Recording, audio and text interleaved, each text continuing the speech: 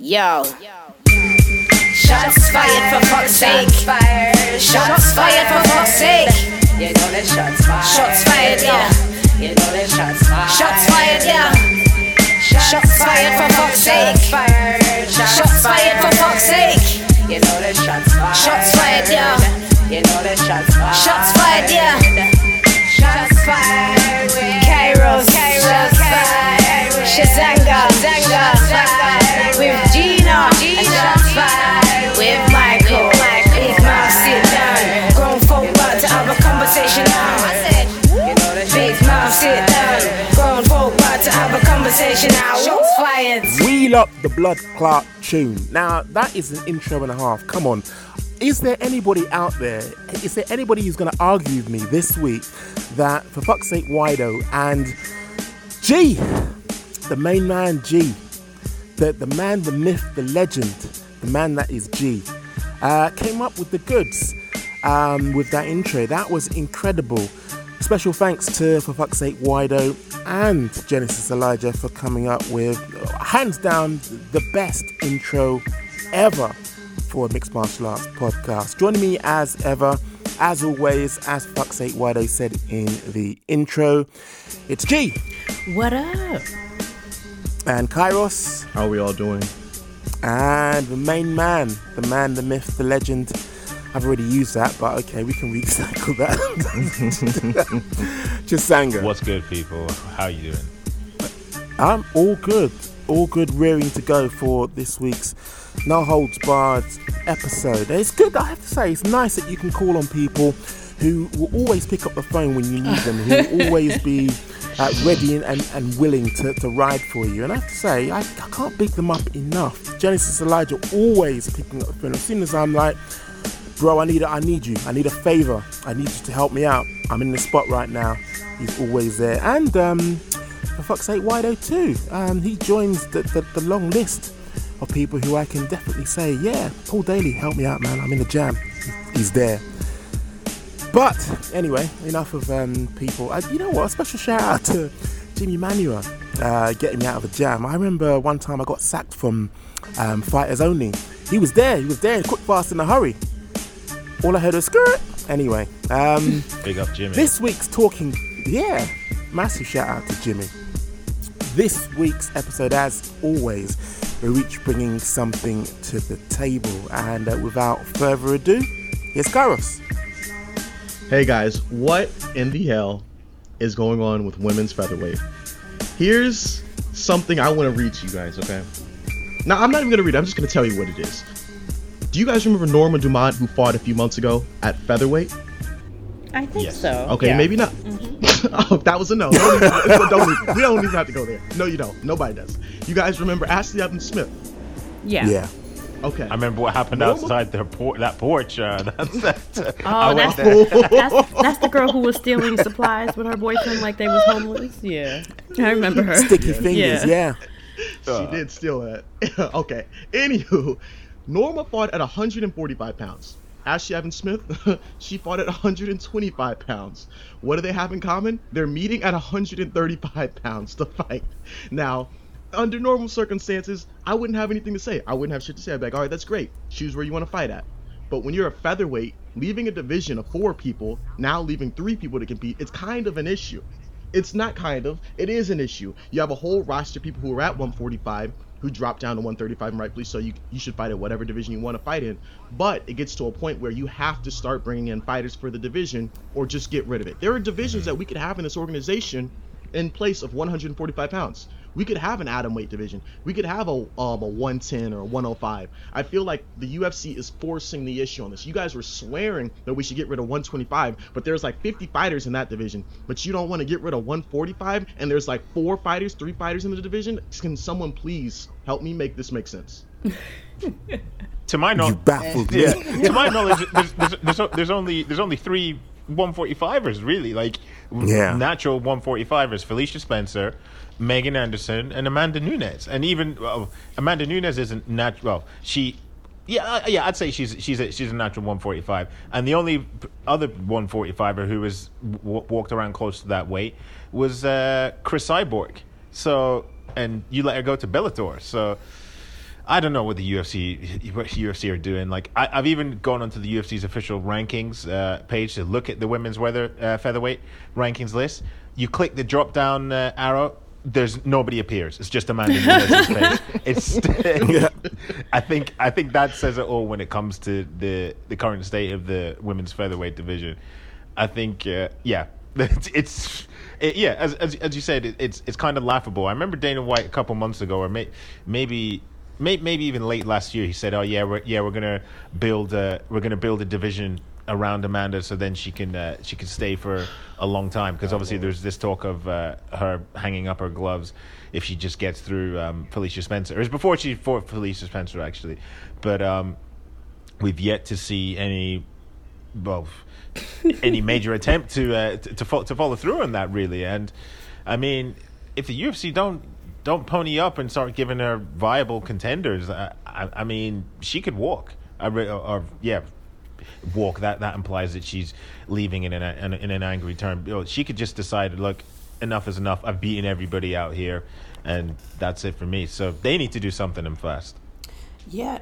You're right. It doesn't actually make sense. It doesn't stack up. And speaking of contenders, I mean, you're right. Looking at the cupboard in terms of contenders, the contender cupboard is bare. But just, again, flipping this on his head, just sticking with the word contenders, has anybody noticed, just to fit in with Kairos' theme here, to fill this cupboard? Because if you notice, there's a lot of people being sacked, there's a lot of people being laid off, there's a lot of people being given their pink slip in the UFC. But the Contender Series is letting all and sundry in through the door, because it seems to be like Moses and the Red Sea, the way that, people have been kind of like tossed to one side and said, okay, you're in. Yeah, Dana. So there might be something in that. Might be in that something in that. Kairos. I think Dana. I don't know. Dana's been enjoying. Well, he's been in a happy mood the last 2 weeks. That's something's happened. He's getting a little something. I think he went on vacation or something. Yeah, he went on vacation because everybody's getting a contract, so he's like really in a good mood. As far as the featherweight division, I think it's really lazy of the UFC not to build a division around her. One, they announced that they would, like Chisanga said, and they didn't do anything. And on top of it, why don't they want to keep her in that division? Like, you have a star, and once again, the UFC is not promoting their star. And the way to promote that star is that you recruit people for her to beat up in that division. And if they don't have any competitors for her in that division, it's what Chisanga said. She can just leave. And she's been teetering on the line of retiring quite often. Like she mentions it, especially with that baby on the way with her wife. So if you want to keep her around and stuff like that, you might want to build that division around her so she can jump back and forth and, you can retain the employee that you want to keep. Because I was watching some show and someone asked Dana, they're like, what are you going to do if she retires? And he's like, I'll fucking kill her. And that was like his response. But of course, it was sarcastically, of course. But you can tell that he relies on her heavily for the sport and for those two divisions. And I'm thinking to myself, hey, Dana, if you're going to fucking kill her, she retires, why don't you keep her here by recruiting? What happened to maybe having a tough house with that division? Why aren't you guys out there when what is that show, Mike, he does with Matt Serra? When looking he looks for a fight. Yeah, where is the where's the 145 featherweight person that you're recruiting? It seems like they're just ignoring that, but they expect her to just stay and make money with the company when they themselves are not promoting her. They're not making her the bigger star that she could be, which is to include, beefing up that division. And if they scrape it, it's on the UFC. Because it's what Cairo said. There's like 3 million flyweights, and yet we talk about scraping them. But the UFC just doesn't do anything with this division. So I think it'll be a catastrophe if they don't and just let it go and scrape it. I hope they recruit. Well, put it this way. Like, I mean, I was about to say Holly Holm. Amanda Nunes has beat Jermaine Durandamy. Holly Holm, she beat the brakes off Raquel Pennington. And I think maybe if Irene Aldana beats Holly Holm, that you can make an argument for her potentially getting a title shot. That might even be a bit of a stretch, but we could be realistically in a situation. Is it this weekend Holly Holm fights, or is it no? It's the end of the month. It's the end of the month. Holly Holm or it's September. I think it was moved to October or September. It's been moved to one of those. We could be in a situation like where literally, if Holly Holm gets a win over Irene Aldana, Holly Holm's going to get another title shot against Amanda Nunes, God. and like this is the depth of the barrel that we're scraping for challenges for Amanda Nunes. So something really needs to be done soon, and that's not me trying to detract away from Holly. Obviously, she's a former world champion; she's a legitimate threat. But I mean, Amanda well and truly, nullified her best weapons, and obviously she closed the show with a vicious head kick. So I mean, they need to do something, and soon. I hope they're aware of this. One would hope that they're aware of this predicament that they could soon find themselves in. And I think the saving grace at this moment in time has been the imminent arrival of their child. I think her and Nina Ansov's child's due in a couple months' time.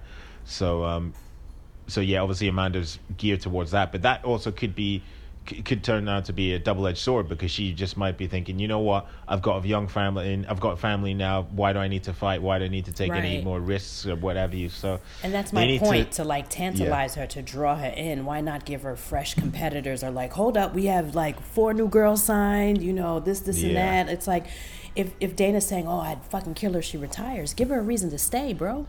Especially a new parent, a new mom, give her a reason to stay. Because I do agree with Dana. He kind of needs her. She's huge for 2 divisions, and she's like somewhat of a star, especially, amongst us and the purists and the fans, of course.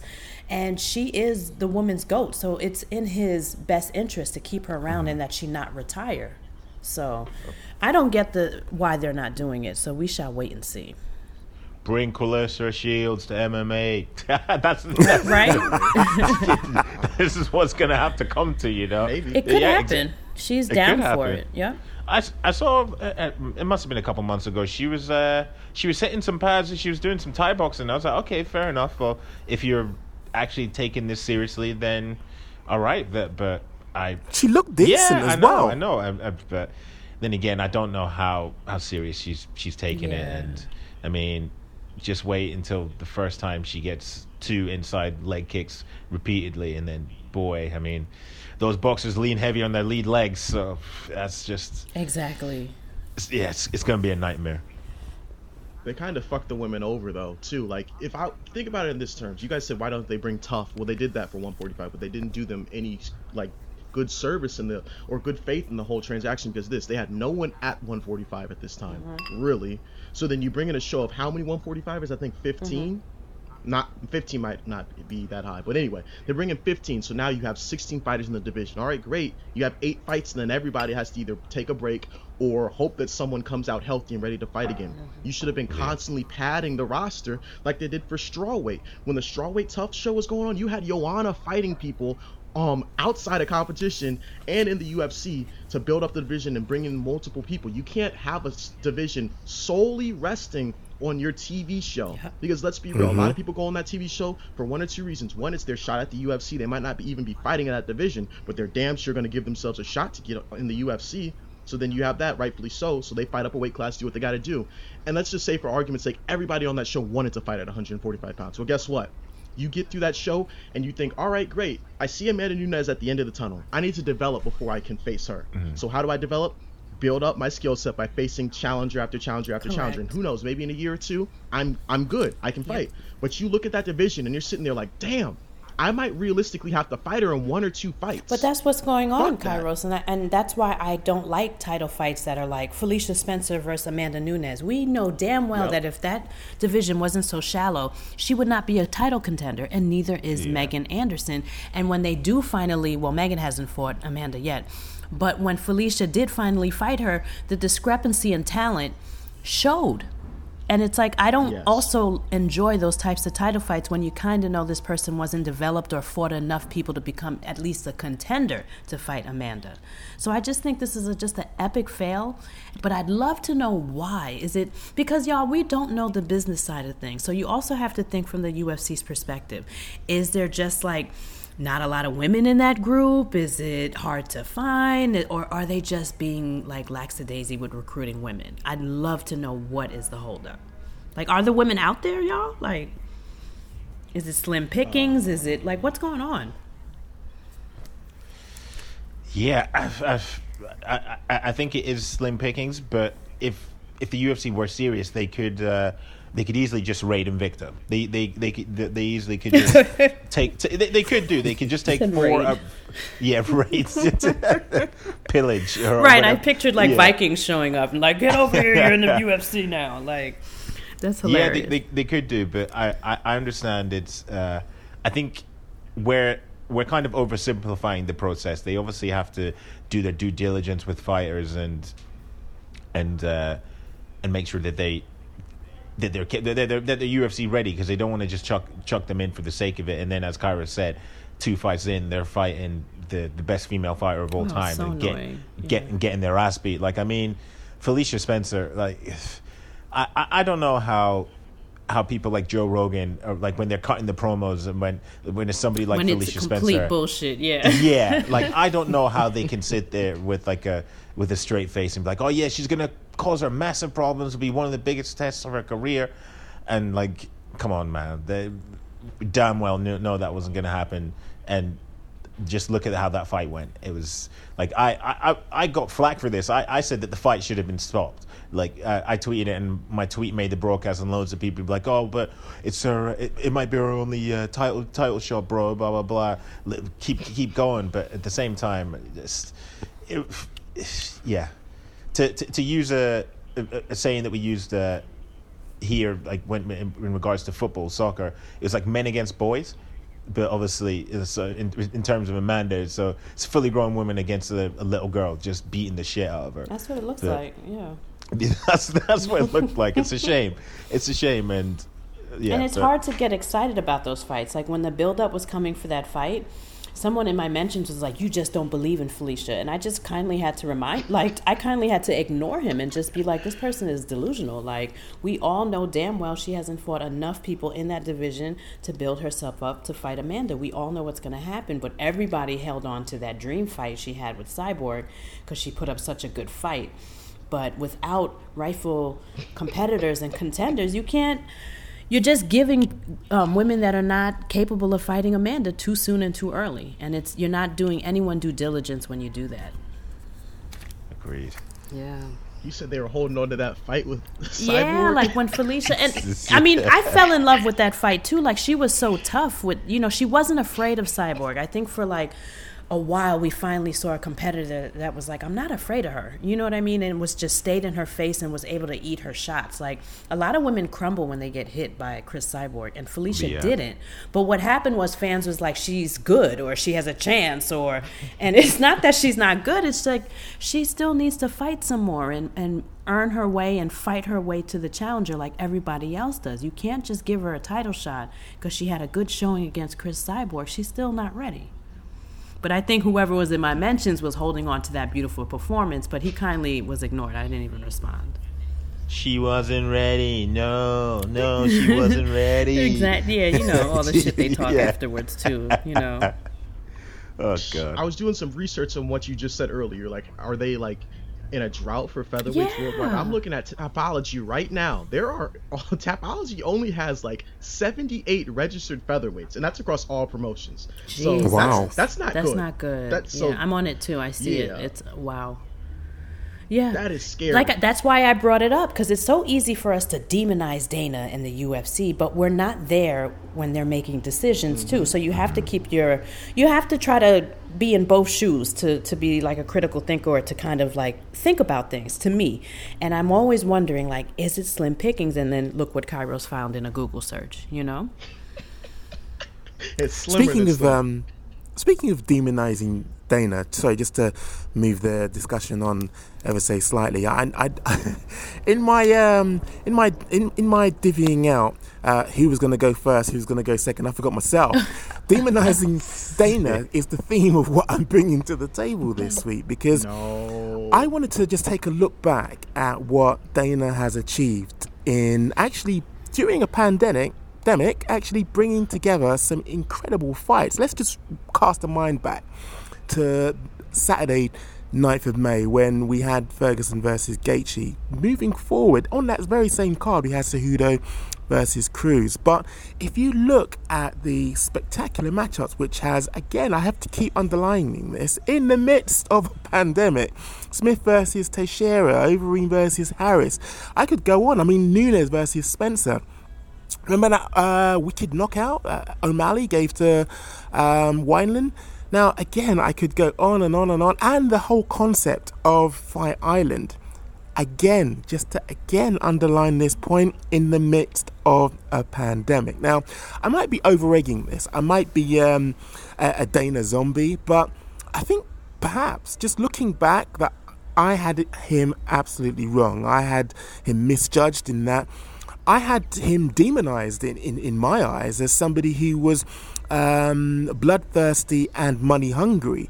But, you know, we're all benefiting from this litany of fights that, you know, have in certain cases been spectacular. We've been entertained over these past few months by a man who has, in a way, bucked the trend, gone against the grain, and, you know, against people like myself who have demonized him, pulled off the impossible. Now, the point I'm getting to is I feel that there needs to be some kind of like grading, some kind of report card that we each give in our own honest opinion of Dana's prowess and indeed what the UFC have actually achieved here. Because again, it's against a almost avalanche of objections, against a kind of like a litany of people actually saying, you are going to go to hell for this. Now, to cut to the chase, I would give him a strong A-.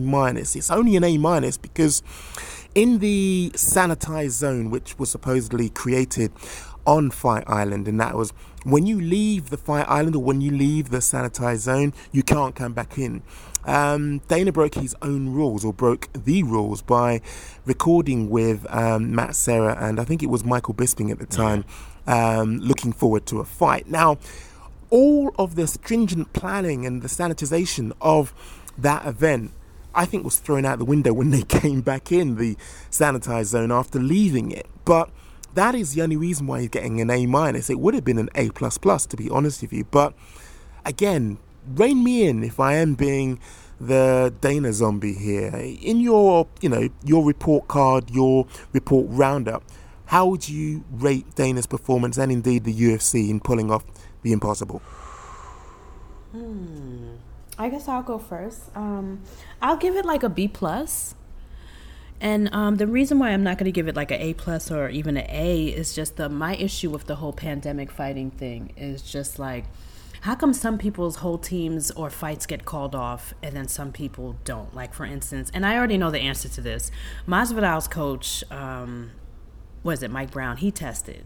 And the fight still went on. And then some other people, some coaches get tested, and then like the whole fight is scrapped. So that makes me like uncomfortable. And then, I don't know. And then when Ed Herman left the facility and had some drinks and he couldn't fight, I wonder if there's room for like, you know, mistakes and whatnot. And I question too, like how they do quarantine when the fighters, like I said, when they leave the facility, come back, or like when they first arrive. Yeah. Like I think there's some loopholes still with COVID that I think Dana could tighten up, so thus the B+ rating. And also, I have a problem with the fact that Dana refuses to wear a mask. I think he's doing a really, really good job of keeping the fighters safe and getting them tested and the sanitizing, but it would be nice if he respected his influence, and if he has to wear a mask at the Contender Series like everybody else, or wear a mask, you know, while he's cage side like everybody else. I really think he should do it. That's a fair point. I really think he should do it. And I understand why he doesn't,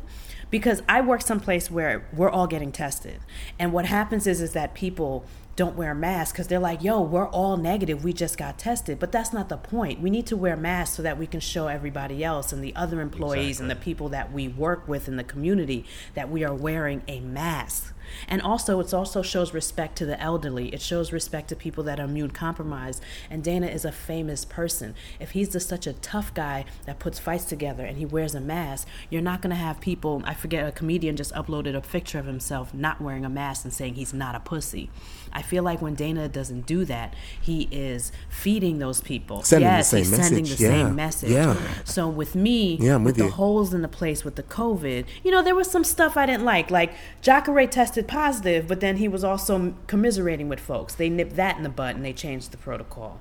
And then Ed Herman leaving and coming back, and thank God somebody said no to him. But what if he was like a moneymaker type of dude, like a Masvidal that went back to a bar and came back? I highly doubt they would have been like, we can't let him fight. He went to a bar. Yeah. So I just think there's room for corruption, which I don't like.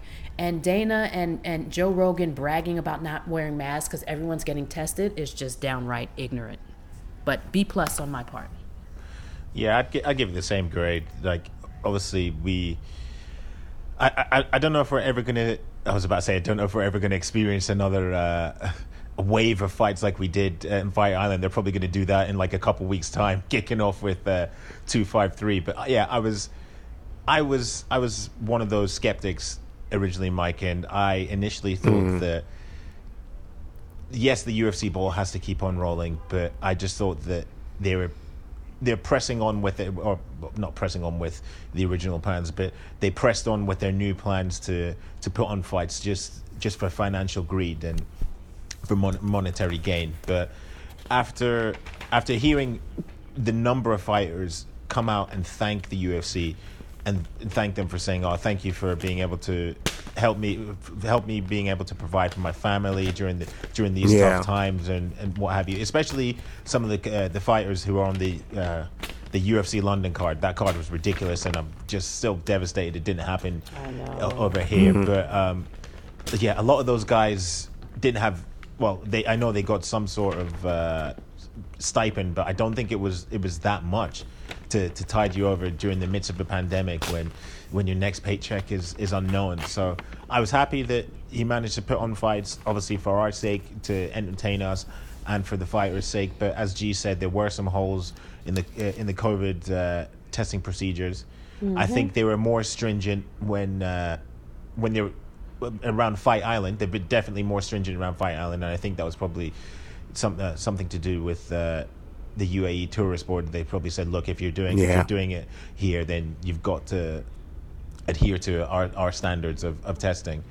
And it was phenomenal there, because I think most fighters got tested, I think around 4 or 5 times.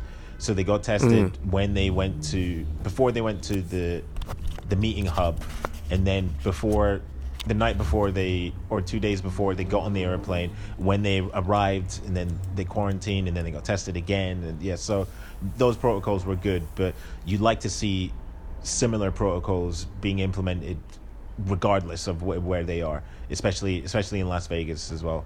But B+ for me. There could be some improvements, but on the whole, pretty good. Yeah. How about you, Kairos? A+. Yo. A+. Y'all want to be some... Here's why it's not a 100% A+, because we obviously missed out on Khabib versus Tony. That's unforgivable. So you get like a 98, 97 type of range. But this man gets an A+, and here's why. He had so many doubters, so many people wishing him ill will, saying this wasn't going to work. We had people on Twitter crying, saying that they weren't going to be covering any MMA events during this time because they didn't believe in it. I refuse to watch it. Yeah, I refuse to do stuff about it. People said yes. That's ridiculous. Yes, they were saying all that. I'm not going to cover the sport that I love and see it get tarnished by Dana White. Guess what happened? A few weeks later, events kept rolling in. A few months later, events kept rolling in. Guess what they had to do? Get on their bike and backpedal. They immediately, let me start covering these events. These fights are crazy. Yeah. Oh my God. Where were y'all? You guys built your own graves, and you were wishing that this business would fail, unknowingly realizing that would mean the fighters and their livelihoods would fail too. Or maybe you just had a stance that you had to take. Whatever your prerogative is, you turned coat like Benedict Arnold. And I hope you're happy. I hope you're happy right now. If you're listening to this right now and that applies to you, you are wrong. You are wrong, and you deserve every single clip. Just like I was wrong about Cheeto. I had to do my ugly push-ups. Now you got to do your ugly push-ups. Ugly indeed, my brother. But I'm glad you did them. I need to deliver mine as well. I'll deliver. That's why I said glad you did them. That was for you to fuck. Yeah. I'll deliver them soon. Don't worry. They're in the mail. International shipping. I do want to add one thing though. Chisanga brought it up, and I meant to vent to y'all about this. I hate when the fighters publicly be like, yo, I love Dana, we fighting, we making money, we able to pay our bills. He doesn't do that for you, honey. You know what I'm saying? Like, well, I don't think Dana was like, these guys can't feed their families. We have to work during a pandemic. It's called that motherfucking contract they have to ESPN. They have business to make. These are millionaires that want to stay rich. They are making money off the backs of these fighters and also ripping them off. They don't give a fuck if you can't pay your bills. That's why if a fight falls through, you get 10 G's. Take a seat and hit the road. They don't care if you can't pay your bills or not. They just released Ray Borg. So whenever like Carla and just recently Sean O'Malley just drinking the Kool-Aid, and I'm just like, it's a business transaction. He really doesn't care if y'all can't pay your bills like that. Like, and that's a blanketed statement. I'm sure Dana cares about them. Don't get me wrong. But I mean... But that's why it made me uncomfortable when Chisanga was saying earlier about the UFC London contingent, those people who were on the card. It was almost a wave of, Dana, thank you so much for helping me to provide for my family. Yeah. And it made me think that perhaps they got a DM. I once got a DM from the UFC UK account, UFC Europe, and it was urging me to publicise the Conor McGregor versus Floyd Mayweather. Now, little old me with my 4,000 followers, and it made me think how many other people got this same what seemed to be a stock email. It would be great if you could. It was words to that effect, and it made me, when Chisanga mentioned it earlier, it made me think perhaps they all got a blanket email. It would be great if you could. Do you know what I mean? Yeah, I know what you mean. Yeah. And plus, especially guys further down on the card, they don't want to risk. They don't want to put any foot wrong. So in their mind, they'd be like, oh, it's just a simple tweet saying thank you or whatever, and it puts me in the good books. Or do you know what I mean? Yeah. Yeah, I'm gonna kiss the ring too. I'm gonna be real with you. If I was, let's say I was, I don't know, I'm not trying to be disrespectful. Let's just say anyone who's like average to moderately low popularity, whatever. If I was that person, I would kiss the ring too. Because at the end of the day, I'd rather be inside looking up than outside looking in. Yeah. I'm not gonna even hold you. There's people who are willing to draw that line of sand and be like, nah, fuck that. Dana's treating us wrong. But then Dana sends you on a press tour for the military and cuts you that same weekend. Yeah. We remember what happened to Liz Carmouche. Or you got Leslie Smith trying to put together the Fighters Union to fight for your rights, saying, oh, we're getting treated wrong, blah, blah, blah, blah. Guess what? We're not going to allow you to fight out the rest of your contract. Goodbye. Cajun Johnson as well. Remember, let's not forget that. Cajun. Let's not forget little examples, like Joff Neal having to go back to work, and then he was quick to be like, I don't have a problem with going back to work. I like Dana White. That's y'all. You can see it in little, you can see it in little ways. They're quick to be like, no, I'm fine over here. Hi, Dana.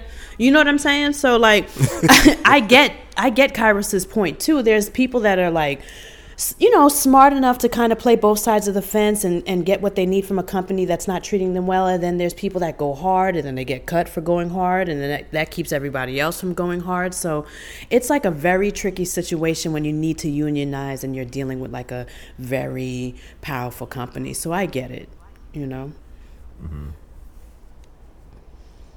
Who's up next? Would that be? Oh, why am I acting like I'm not on the show? I was like, who is next, Michael? I thought it was Chisanga. Yeah, I thought it was Oh, Chisanga. my bad. Okay, go ahead, Chisanga. I'm all confused and shit. Okay, guys. So we've danced around the biggest news of the week so far in the mixed martial arts world, and that, of course, is Mr. Johnny Bones Jones vacating the light heavyweight title, which is something that I never thought I'd hear. Like, obviously we've become accustomed to hearing that he's been relieved of the light heavyweight title for his actions. I'm not saying this to garner a laugh, but I'm just saying we've become accustomed to hearing he's been stripped of the light heavyweight title due to transgressions outside of the octagon or anti-doping issues. But this was a voluntary relinquishment of the light heavyweight title, and yeah, so the new John's the timing of John's announcement obviously came shortly after, I believe it was Brett Okamoto who revealed that Jan Blachowicz and Dominic Reyes will be fighting on the Adesanya Costa card on September 26th. Now, a lot of people were wondering if those two were fighting, there has to be some sort of title on the line. Obviously, John's relinquishment of the title answered those questions. And John, moments afterwards, it was like he was listening to everybody's responses and everybody's responses to his tweet about leaving the division, and he promptly said, "Yep, I'll be staying in the USADA testing pool, and I've got my eye on heavyweight division." Sorry. Now, with John well and truly turning his back on the light heavyweight division, I fear for the division now. I fear that there's not going to be a standout candidate and will be a flag bearer for the division for years to come. And I think that the division is going to have multiple champions, and the belt will change multiple times over the course of the next few years. So, guys, what's your thoughts on the prospect of the UFC allowing their poster boy to leave the light heavyweight division in pursuit of gold at heavyweight, which is by no means guaranteed? Well, I think you're being very disrespectful here. Have you not forgotten of the Latin uncrowned king Dominic Reyes? That man's going to take that title. He's going to hold the division down for years to come, and maybe John will come back and ask for a rematch after losing his belt. As far as John leaving the division for heavyweight, I respect his move, because here's why. A while back, we were talking about him trying to negotiate for that big money for Francis Ngannou and fighting at heavyweight and all this other jazz, and Dana was having none of it. So he made what he wanted to do happen. He said, fine, well, I'm going to drop the belt now, and then I'm going to move up to heavyweight, and then you're going to have no choice but to pay me. So if anything goes to show you, I respect this man's hustle, and I appreciate him standing up and standing firm, similar to how Jorge Masvidal did it, similar to how Khabib did it, similar to how other people are doing it, you know? Joanna's doing the same thing. She's playing chess right now. She's doing her thing. Hopefully she gets what she wants in the end, you know, shout out to her. But at the end of the day, though, something's got to give, and John is willing to break open that door just like Masvidal and all those other people. And I think that as far as the division not having a guy who has a firm fist, I believe there's two ways that can go. And I think this is going to be in the positive way, because you're going to have other contenders and other challengers grow and have an identity. When you have a guy ruling a division for so long, people stop having interest because it gets boring. Look at Demetrius Johnson. He ruled that division for 20 fights and 12 straight defenses in a row. People are like, oh, it's boring, I don't want to see it. Amanda's destroying 135. Oh, it's boring, we don't want to see Holly do it again. Back when GSP was at 170, oh, it's boring. Anderson at 185, oh, it's boring, we don't want to see him fight anymore. Oh, we're even dealing with that with Kamaru Usman right now. People are saying the guy's boring, the division's getting stale. I'm telling you, when you have a lot of people claiming for a title, it makes the division a lot more interesting. That's why 155 is one of the divisions people swear is the most stacked and most exciting, because anybody can win that title at any single day. And I feel like light heavyweight is going to start having some crazy... You got the Jiri guy who just fought, who had an impressive return. You got so many people coming in. That division is going to finally He's from the UK, Kairos. Crow. Oh, he is? Yeah, Czechoslovakia. Do you remember? Remember, he's... All right, that counts. That counts. There's your champion right there. There's your champion. There's your UK champion. That's your champion. Jerry Persunk. Shit. Oh, God. Yeah, Kairos makes some good points. I'm torn, because I feel like Kairos, part of me is feels the same exact way. When a lot of people are gunning for the title, that is what makes the division exciting. And believe it or not, when the title changes hands a lot, that also is exciting, because that means there's just so many people that can be champion. And when you have somebody that sits at the top for so long, even though they're really good and stuff, it can get stale. And what happens is when it gets stale, they usually go up a class, or they have some type of super fight. And I think it's time that John does that. But I don't really like the personalities that are left. If Dominic Reyes becomes champ, I'll enjoy his fighting skills, and I love his fights, but that's just not really someone that I want to hear on the mic being weird and awkward. Imagine Jan Blachowicz as a champ. I don't know. I feel Kairos on this. It's going to be exciting because there's so many little young up and comers in that who's the guy? I can never say his name. Rakic, Mike. Rakic. Rakic, he's yeah. coming up. He's a beast. There's so many. Then, you got the guy from the UK, like Cairo said, Jiri Pashanga. You know what I'm saying? Whoa. Okay, I know I joked about that, but we legit have a contender, and that is recognized in the UFC rankings in Paul Craig. Let's not forget the Bear Jew, the man who can pull out Hail Mary submissions from nowhere. Shout out to Paul Craig. And we'll be waiting on that submission when he contends for a title, correct? Like, you think he's going to make it all the way to the last second? Yeah, last second. No. I wouldn't be surprised if he left it to the last second. It would be a real Rocky story. Yeah. But I mean, I just don't know how I feel about it just yet. I got to see how it unfolds. But since that fight is coming up, who do you think wins, Dominic Reyes or Jan? Reyes. I think so too. Yeah. I think. Oh, definitely Reyes. I think what a lot of people aren't doing. Yeah. What a lot of people aren't doing enough of is giving Malki Kawa props. Remember, they were in the midst of this negotiation stalled, and then John basically had to make like he was about to leave the UFC. Know your worth. They obviously knew their worth. They got what they wanted in the end, and I think that's down to front row management. At the end of the day, love him or hate him. You're right, though, Chisanga. When you actually hear Jones's name, you always expect bad news. So it was wonderful to hear something pleasant, the fact that he is actually moving up. But I think we are going to see a constant change in champion at light heavyweight. I think that this is going to be a constant thing, but that isn't a bad thing. That keeps us in tune. That keeps us, hanging on. In terms of the narrative and how's it going to change, how's it going to shape up, who's coming up next, who's the possibility of holding the title next. And I like that. There's one reason alone that John is actually vacating the light heavyweight division, because he's run for everybody. Who else is really going to be for him next? Let's have a new narrative. The new narrative is, okay, we now have a division where we have a rearranging of the deck chairs on an ongoing basis. Love it. Yeah. Okay, now what are your thoughts on who John should fight in his heavyweight debut? Now, a lot of people, and I understand this argument obviously because of his body of work at a light heavyweight and the fact that he is undefeated. I know he has the loss to Matt Hamill, but we all know that's bullshit. A lot of people have a solid and salient point in saying that he should get a title shot straight away, but that just doesn't sit well with me, considering the fact that Francis Ngannou, he got close to the mountain beforehand, then he ran into Stipe, and then he lost to Derek Lewis, but he's clawed his way back into title contention, and I just don't think it'd be fair for the UFC to be like, here's a shinier new car, if you know what I mean, we'll go with that option. So I think, and I said this a long time ago on the Worldcast. Shout out to the Worldcast, the midweek Worldcast, which is now resting in peace. But which is now resting in peace. I'm pouring out some liquor on the curb here. RIP Worldcast, midweek Worldcast. Do you know what? If for the perfect opponent for John to get his feet wet in light heavyweight, sorry, I keep saying light heavyweight. We're just so conditioned to say that. Alistair Overeem. Alistair Overeem would be the perfect. Kairos, is that you contending that? I'm just scared. I'm gonna be real.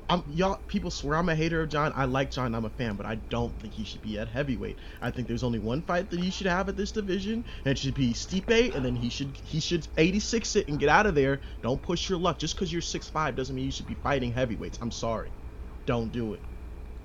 I'm with Kairos. Whoever's against a champion versus champion isn't really looking or isn't paying attention to how the UFC is intent on cashing in on every single narrative, and that is the narrative and that is the fight to make. What I have to say, the little devil on my shoulder, would like to see him face Greg Hardy before the title shot, only because Greg Hardy will get sent to the Shadow Realm or the flipping sunken place. But no, it's definitely a title shot as soon as he lands. Absolutely. Title shot. I think Dana's saying that Francis will get a shot at Stipe first and then John Jones. I'm correct, right, fellas? Yeah. Yeah. That makes a lot of sense. And they'll be praying. They'll be praying harder than when they wanted Francis to beat Stipe 2 years ago. Over what was it? Yeah, they'll be praying for Stipe to get dethroned. And the sexier fight though out of the two is John and Francis. Undoubtedly, it's the sexier the fight. Like Stipe, his body of work and his work in the cage speaks for itself, but he's just not that guy. He's just not that vocal guy, the outspoken heavyweight baddest man on the planet. He's just a nice, lovely, kind, family-oriented firefighter. Do you know what I mean? From Cleveland, and that doesn't resonate with fans. So like, I'm sure the UFC would hope that Francis would win the title, and then they could sell it that obviously this African destroyer, blah blah blah, who's starched everybody. If you know what I mean, going up against the consensus greatest of all time amongst many. I mean, that's the sexier fight. So, but it all depends. I mean, no, sorry, carry on, Karis. I was just thinking about this. I had a flash forward in my head. It was like a "That's So Raven" moment. I saw his defense. Let me tell you what I just saw. Imagine this: John Jones wins the heavyweight title. Israel Adesanya defends his belt and says, "You know what? I'm gonna take John's belt and wait for him to come back down." Oh. He takes the light heavyweight title. John comes back down, and they both fight. Ooh. That would be one of the biggest fights in UFC history. It might be the biggest fight in the UFC history. I'm not saying that Israel Adesanya could win that belt, but I'm just saying I don't hate it. Yeah, if something like that happened, that would be pretty crazy. I don't hate it. Like, unlikely though. That yeah. So obviously that's contingent on Izzy racking up the title defenses and then obviously moving up and successfully claiming the title. But the trajectory of Israel Adesanya's star power is only going one way. It's completely linear. It's just going up. Yeah. And I truly, I hand on heart believe this, and people might say I'm crazy for thinking this or what have you, but I hand on heart believe that Adesanya, I'd probably say maybe in the next two or 3 years, maybe in the next 2 years, I think he could be a bigger star than Conor McGregor. I truly believe that. And people might think, oh yeah, you're crazy for thinking that or whatever. Conor's got a whole nation behind him. Yeah, that's true. But Israel Adesanya has a whole continent behind him in Africa. Exactly. Not just Nigeria. Like, wow. Yeah, when you put it like that, I was about to say that's crazy talk, but you're right. Yeah, like you are absolutely right. When I was last in Zambia, the posters for the UFC, Israel Adesanya's face plastered everywhere. There's no, like, unlike in many other sports in Africa, there's no tribalism when it comes to fighting. Everybody was behind Israel Adesanya in Africa in general. That's the vibe I got when I was when I stopped over in Ethiopia. God, that airport was fucking horrendous. We won't go into that story because and that's the vibe I got in Zambia, where my parents are from, and then obviously in Nigeria. I don't know what the population of Nigeria is. It's something like, I think it's close to 100 million or something stupid. Somebody can correct me if I'm wrong, but yeah. So when you factor that all that in, I mean, and especially now with the rise of social media as well, I think his rise to prominence has come at a perfect time, because nobody not in the last 5 years has social media been used as much, in particular for mixed martial arts as well, and where kids literally in the middle of nowhere in Africa can see the highlights from the fights and what have you. So I hand on heart believe that he will be the biggest star in the next 2 years. Yes. I think so too.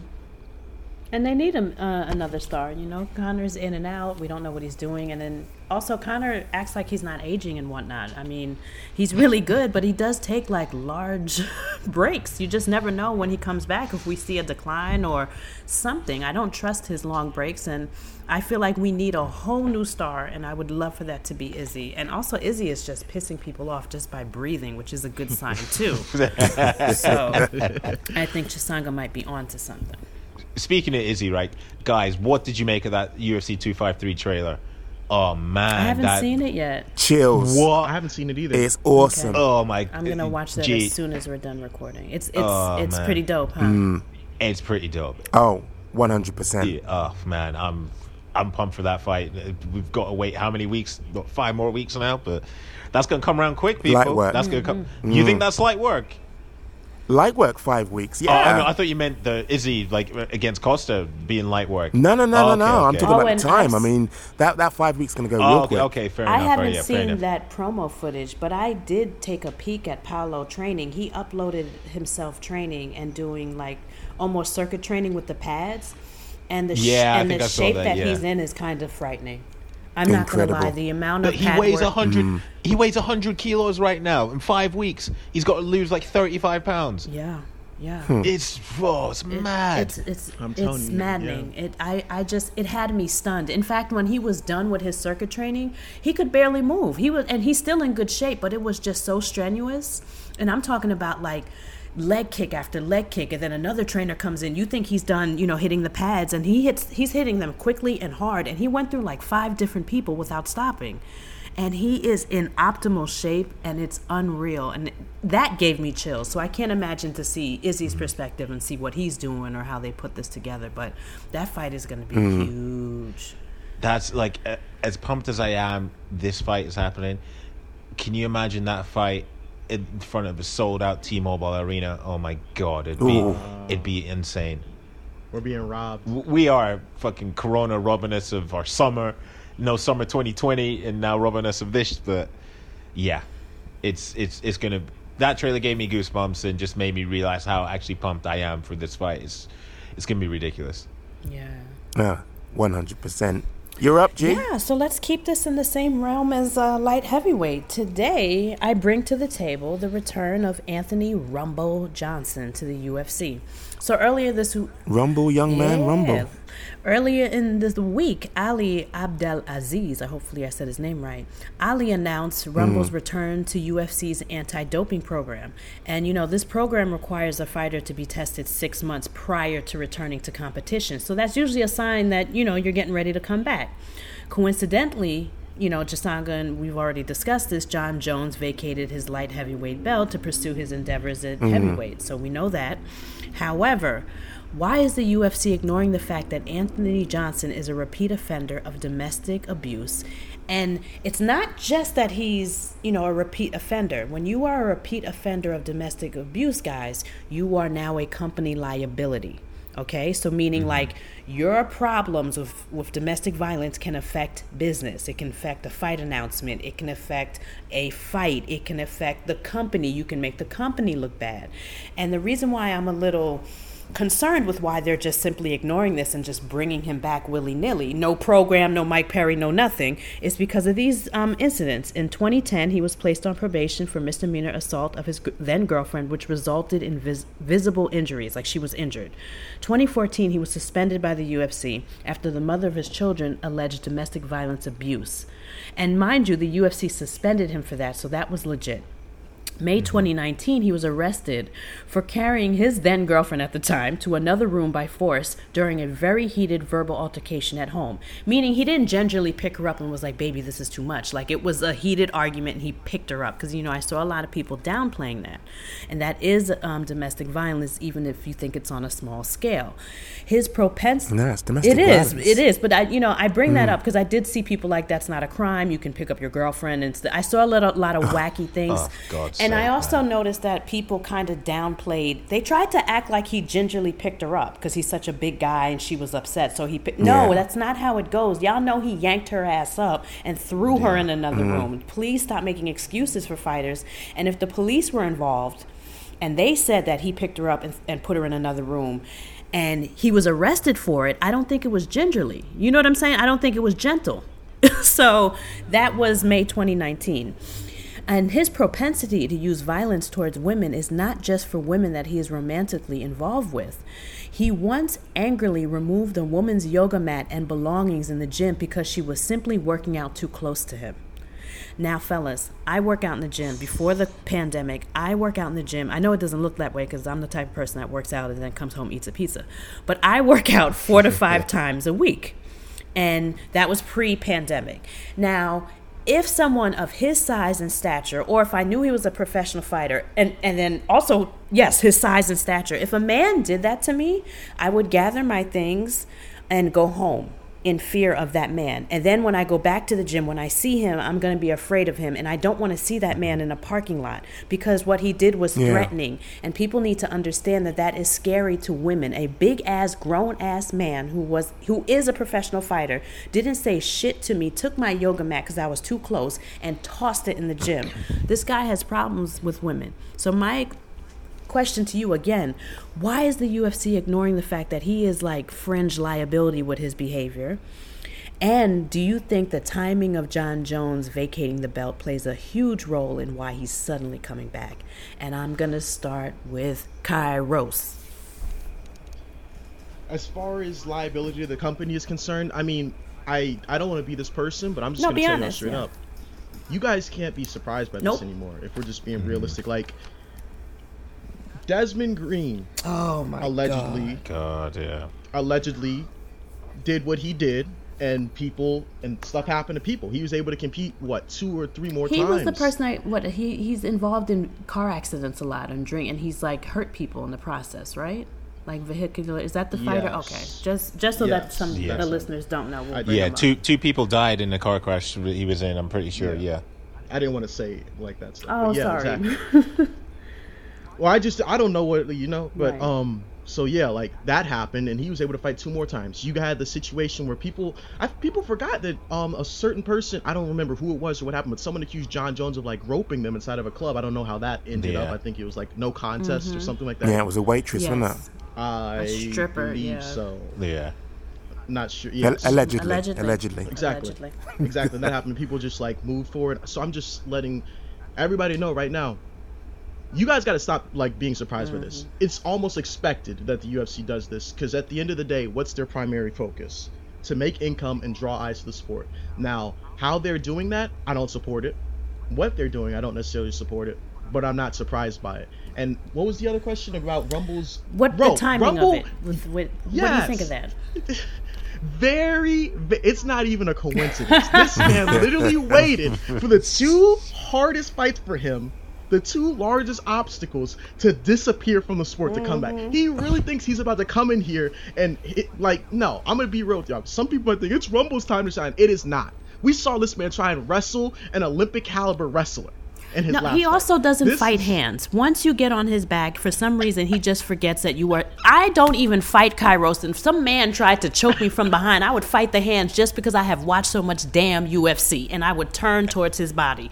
But for some reason, a professional fighter doesn't do that, and he gets choked out. But go ahead. And then you have Henry Hoof saying, "Don't quit, don't quit," and he quits, and he does it every time in the same way. And I don't know why, but he panics. And I'm telling you, I have learned to fight the hands, and I'm not a fighter. Why that doesn't work for him, I don't know. Go ahead, Kairos. I have to vent for a sec. Go. I was just joking because Henry got so mad at him that he even left cage side during his last fight. When Anthony was like, "Where's Henry at?" They were like, "We don't know." But yeah, I really do think he was running scared for 3 to 5 years, and then now that those 2 people are gone, he's like, "Well, I guess it's time for me to return." Like, I bet he couldn't believe his luck. He must have been like going through his social media feed, and he's like, "Oh yeah, DC's confirmed his retirement," and then a few hours go back, he comes back. "Oh shit, Jones left light heavyweight. Ali, I'm back. I might need a couple months, allegedly, to clean myself up, but I'm back." Definitely 100%. He's timed this beautifully. He's timed this nicely, and he's timed it on purpose. I think as well, we have to keep remembering. We're skirting around the issue here, and we're talking about the UFC having a short memory. It's not about memories. It's about wiping yours. It's about the gaslighter of all gaslighters, the gaslight king, Dana White, actually selling us a pup, selling us something which doesn't actually reflect reality. Remember when Greg Hardy threw his girlfriend on a pile of guns, and scary. That whole situation was wiped away as in, well, it's not really an issue, and we're really pleased to have him on board. Now, it does seem to be a constant theme where there is some kind of like misdemeanor, however big or however small, and particularly when it involves women, that it's not a big issue for the UFC. I'll point the finger where it's due. It's not a big issue for Dana White.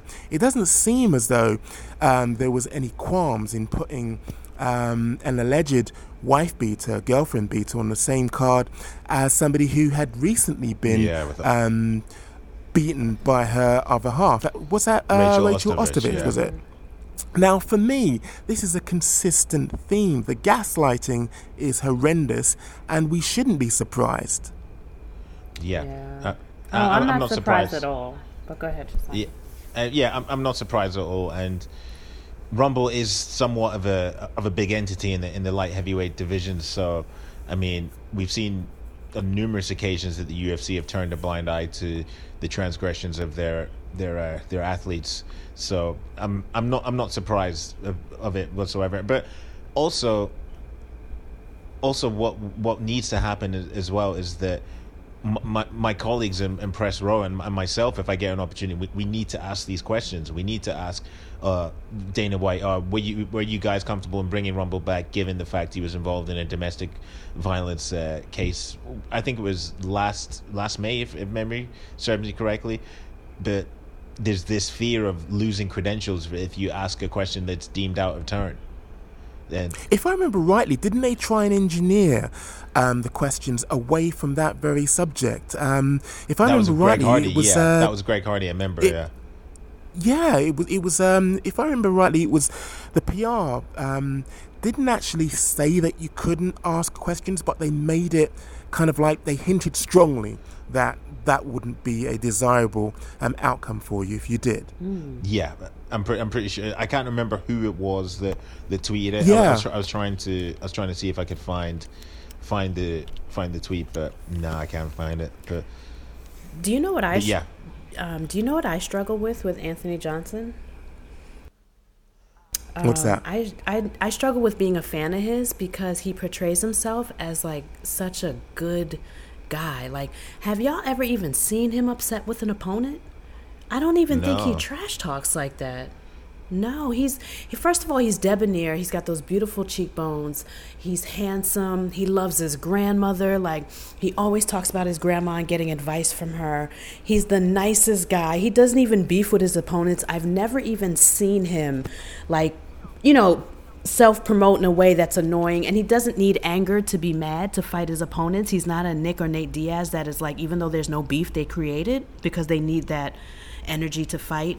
And then he's a bit of a jokester. Him and John Jones did like they tricked Dana into thinking they were going to fight each other. Like, he's a cool guy. And then, like, in his personal life, he's a threat to little old women. And it just doesn't add up. And when he's announcing that he's coming back, I'll forget that and be like, fuck yeah, because I'm a fan of fighting, and he's also hella entertaining, and then he portrays himself so nicely, and it's just such a disappointment that I would be working out, and if I was too close to him, if my music was too loud, he would think it would be okay to toss my shit across the room and scare the living bejesus out of me. Like, it doesn't. How he presents himself he does a really good job of that. And it confuses me. Like, not for nothing, I'm about to sound real ignorant, but Greg Hardy look and act like he beat a woman's ass. And you know what I'm saying? Like, do y'all get my point? Y'all get my point? Like, I'm being hella I'm being ignorant, though, and I will admit that. But I feel like it's like, when I'm talking to y'all, I feel like I'm on the phone and just nobody's listening. So I have to announce that I'm being ignorant. But y'all get my point. He looked like he beat a bitch's ass. Anthony looks like he comes home every Sunday to eat dinner with grandma. Then he goes to his baby mama house and he loves her up. That's not what's happening. And it's like, I struggle with that, And that's why, it's funny you talking about like looks can be deceiving. I was in Poland and Anthony Johnson was there, and I said to him, okay, I'm going to meet you here in the lobby, and we're going to, have a... Actually, no, it wasn't Poland, it was Sweden. It was after he'd beaten Alexander Gustafsson. Anyway, I said to him, I'll meet you down in the lobby, and we'll do an interview. And he said, yeah, I'll be down in 10 minutes. I'm just going to put my stuff down.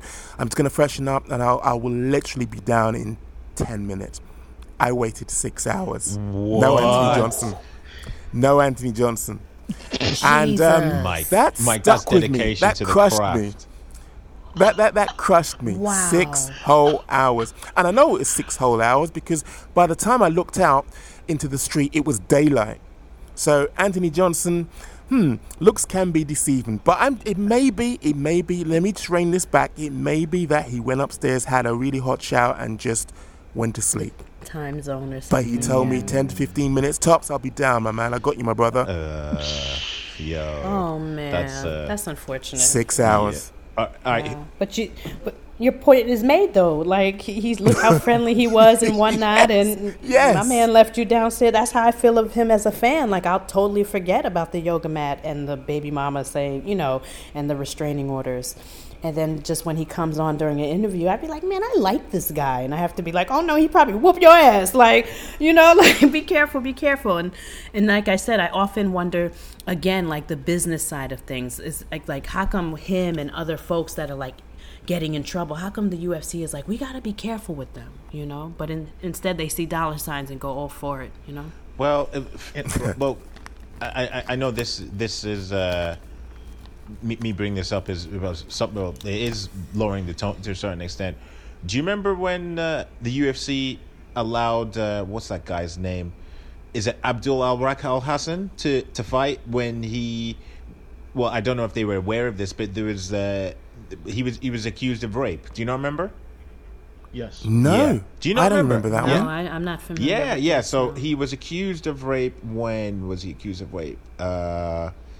I think it was before his fight with Nico Price at UFC 228, and obviously it later transpired that the charge had been leveled, or the accusation had been leveled his way. Maybe some of the UFC didn't do their due diligence. You hope that's the case. Like, I mean, you hope beyond hope, especially with something as so terrible as rape. You hope that was the case. But yeah, he had a fight when he was accused of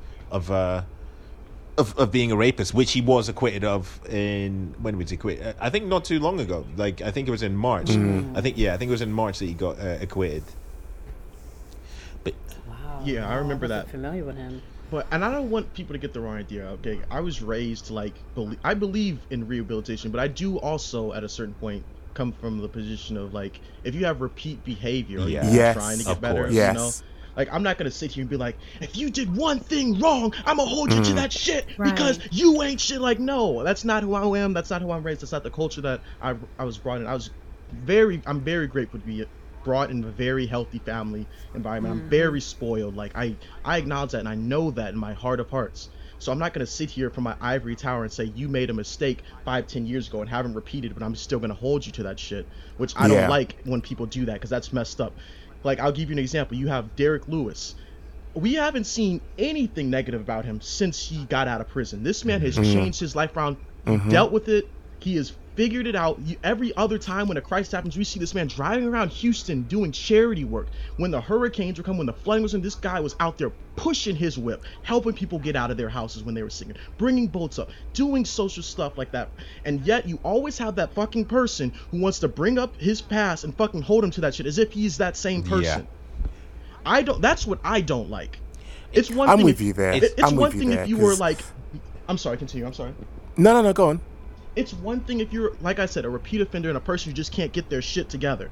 But it's a completely other thing if you have changed who you are and you've moved on. Stop being a prisoner to people's past. Stop being a fucking gatekeeper and an ambulance chaser. That's what I mean. It's cancelable. That's the key thing. It's cancelable. That's the key thing. I mean, having like worked with young offenders who basically, because of one slip up or two slip ups, found themselves excluded from school, it's very easy to write people off, and then it becomes a habitual action. When you give people a chance, when people want to be rehabilitated, you can't actually write those people off. So I'm with you there, Kairos, 100%. Yeah, I'm the same. And I also think we need to address like one loss as well. I'm noticing this. The hype train derailed. I think we need to get away from that, and like we're acting like this is boxing, And MMA Goddess on Twitter said it best. She was like, enough with the hype train derailments. And she was like, my God, if y'all had watched GSP lose to Matt Hughes, you would have just canceled him. And it resonated with me. I was like, true, he lost that fight and came back and was greater than ever. And yet Edmund Shabazian and all types of people and Sean O'Malley that are just clearly it's quite obvious. These are either future title contenders or future champions. We know this about both those men, but yet their hype trains were derailed. No, they had one loss. Fighters lose. And I think we need to get away from that. And it also ties into the fact that, like, if these fighters that are involved in domestic violence abuse are showing atonement and, like, moving on with their lives and doing better, we need to, like, talk about that more, discuss it, and accept them back into the community. Exactly. It's as Kyra said, like, you can't judge somebody off one thing that they've done. If there's repeat behavior and there's a repeat pattern, then okay, you can form that opinion. But even I, maybe it's just that I'm an eternal optimist or what have you. Even I believe that repeat offenders can't, well, to a certain extent, they can change. It depends on what you're doing or what have you. And who the person is. One person who's a repeat offender can change and maybe the next person can't. We have to do this individualistically. Exactly. But to judge somebody off something that they did many years ago when there's clear evidence that they've changed their lives and they're no longer that person. You can't just, when it suits you, hark back to their past transgression and said, oh yeah, but he did this in 2002 or whatever. What are we doing here if we're not allowing people to atone and grow from their mistakes? I mean, you can't just. I think that's a problem with cancel culture in general. That it's one strike and you're out for a lot of people. And we'd miss out on so many fights as well. Exactly. We'd miss out on so many fights. I mean, there'd be no Jimmy Manuwa. There would be no Alexander Gustafsson. I mean, there'd be no Lerone the Miracle Murphy. I mean, no Michael Bisping as well. Well, there you go. And you miss out on incredible people. It's so fucked up. And I get emotional talking about this stuff because I can relate. I've been in a situation like this. When I was in college, literally my senior year of college, I was accused of something I didn't do at this cabin party that this person got stabbed at. I get arrested that very night. I'm in the middle of rural Hobunk hillbilly town. So it's just like, black guy did this, he destroyed that. I got arrested, 2 of my other teammates got arrested. We didn't even do anything wrong. Literally the next day, we go into the cafeteria, people are talking so much shit. We go and hang out that weekend, people are talking so much shit, and it doesn't end there. The court case goes through, we have to go through this whole judicial process, charges end up being dropped finally, but it's still the fact that damaged my reputation around my last year at that university for years. There's people who still talk about the cabin party side. There's people who still think I did these things. And so that's why I get so upset when I see people trying to hold people to something that may or may not be true. Or let's just say, for argument's sake, that I did it. Let's just say everything that I did, I was accused of and I did it. Well, guess what? I'm trying to be a better person. I moved on. Why are you going to try and hold me to that? That's really what gets me really upset. No, completely understand your point of view, and that's something that's horrendous. That's every person's worst nightmare, to be accused of something that you didn't do. And I couldn't sleep. That shit was scary. And then to carry that stigmatism too, once you are cleared or once you make atonement for it, it's like you got to carry that burden. And it's I think as a society as a whole, we need to work on that. Because I don't like when I see people defending Greg Hardy, like I don't see the atonement that folks are talking about, so I don't give him that pass. But there are certain people like, I would give that pass to, especially when their partners remain with them and they stay in therapy and then you even see the woman like, shit, I forgave him. Can y'all, you know what I mean? Like I'm inclined to support those couples when two people are like, we're getting the help that we need. We love each other. And I think he's worth it. Please, I want you to think he is too. And I wish we saw that more in society. But as far as Anthony Johnson, I think there's like a huge red flag with his behavior, and I would not be surprised upon his return at some point, if he stays in the UFC, that he will be in some headlines again, because he seems to just have a little bit of a problem here, Yeah. So I'm not ready to give him that, that slide, because he's that repeat offender, and then he says nothing about it. Like I don't even remember him ever saying anything about, at least Greg Hardy tries to say, I have a daughter now, I don't think Anthony says anything. He definitely tried to gut it out. I mean, I don't remember anything being said at the time. Yeah, not to say he hasn't. He was given opportunity. Yeah. So I don't, we'll see. But at the same time, like I told you guys, I do struggle with his return. I am kind of excited because I'm a fight fan, and he brings it. So it's like the little kid in me. It's like, Anthony's coming back. Anthony's coming back. But who does he fight? I just pray that. Child, that's a good question. I don't know. What y'all think? It's about to be a layup. They're gonna throw him someone he has no business fighting. Like who? Damn, this harsh. This Disrespectful. this sport is so ruthless, man. You know who they're gonna give him? Who? They're gonna give him. They're gonna give him Johnny Walker, or they're gonna give him Misha Serkin. Yeah. If they give him Misha, he's getting choked out. Oh, that's what y'all hoping for. I don't know if that's what's gonna happen. Well, I'm jumping the gun, but yeah, I think he can. I think he can beat Johnny. Yeah, Walker, well, though. Johnny Walker's booked, isn't he, at the moment? He's fighting soon. Yeah. So yeah, Misha's not Has back. he fought? Has he fought OSP? Rumble? I don't recall that fight. No, I don't think so. No, and Yeah. OSP has a fight. He's booked. fighting This this weekend. coming weekend. He's fighting this weekend. Which neatly segues into UFC Fight Night, Edgar versus Munoz. Just before we go, I just wanted to say, this card is shit, man. I'm sorry. Bruh. For me, Yeah. it doesn't do anything for me. I'm just going to just lay my cards on the line. Frankie Edgar, Pedro Munoz, wonderful. OSP, Alonzo Menefield, great. The rest of the card, I'm not feeling it. Yeah, that. That co-main, I'm not feeling that co-main, Mike. I'm talking about. Well, great. it was I don't Uriah care. Hall and Yoel Romero originally. Remember that? Right, Yeah, exactly. So you had that fight. I don't care that OSP is fighting Alonzo Menefield whatsoever. I'll TiVo that shit. I mean, y'all know I'm gonna watch every damn fight from the prelims to I'll watch anything. So, but I'm with Mike. This fight, this card. I mean, Daniel Rodriguez says Takashi Sato. Bro, no, it's not doing nothing for me. I don't know what this, Yeah. Oh, but by the way, I do have one fight I do want to get excited about. My favorite prospect is fighting Maria Agapova. And she's fighting she's fighting me, Shayna Dobson. Yeah, I'm fighting this weekend. Yeah, I'm fighting this weekend. And let me tell you, Mike, I think I'm gonna get fucked up. I think I'm gonna get fucked up. Yeah, you are. Yeah, yeah, you are. Yeah, I think I'm in trouble here, fellas. So thoughts and prayers with Shayna and myself this weekend. My mentions are gonna blow up, but this young lady, y'all, look out for her. Her striking is phenomenal. Yeah, that's it. And then she's tough and she's nasty. She got an attitude too. So I'm like, this is, when people ask me about who's the prospect that stay on your brain, it's this young lady. So nice. I'm really excited about this, and I'm pumped. But the card, no, and also the main event. Pedro hits hard. He's really good on the ground, but I just think Frankie, the game has evolved around him. You think? Every time I write, I do. Every time I write of Frankie Edgar, he defies Father Time, and so I'm, yeah. Well, so who did Frankie last lose to? I'm trying to think. So obviously he lost Korean Zombie. He lost to Korean Zombie. Quick. Yeah, Korean Zombie. No shame in that whatsoever. And then prior to that was Max, and then was it Max Holloway? Was it Ortega? Was it Max Holloway and then Ortega? Yes. The uppercut from hell.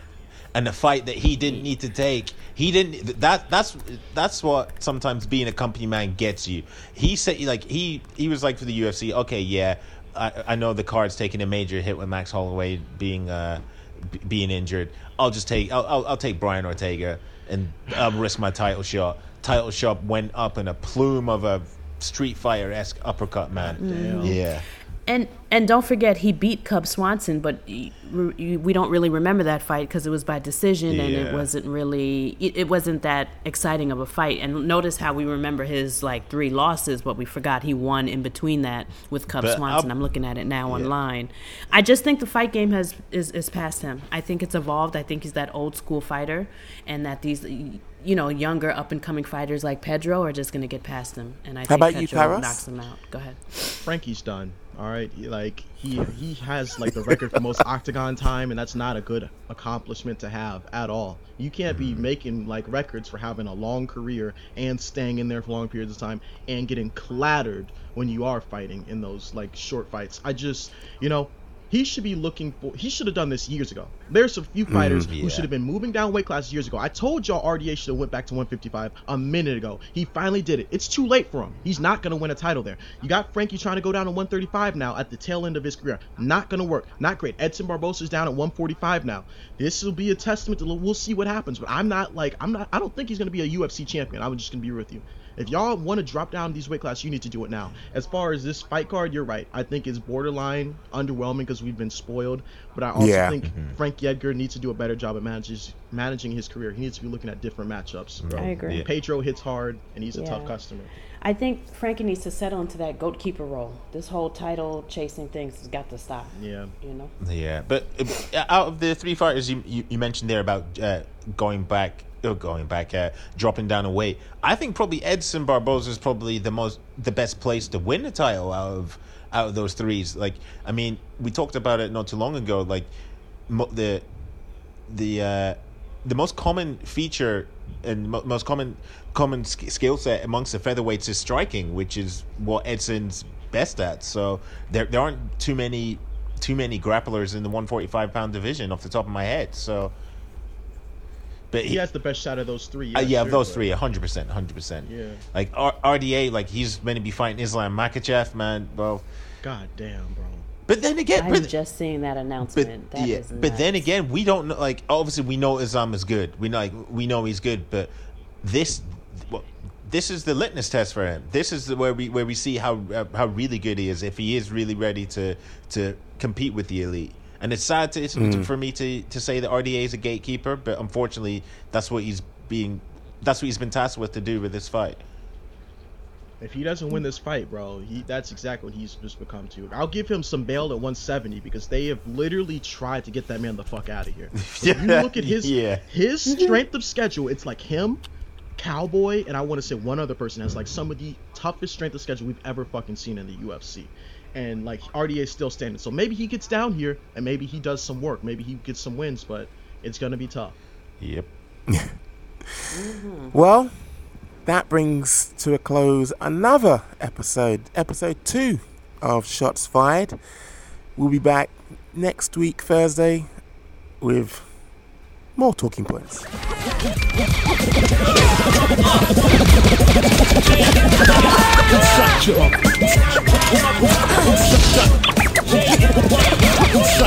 Separate the weak from the opsa. Leap hard to creep in Brooklyn Street. It's on again. Stop all that bickering beat.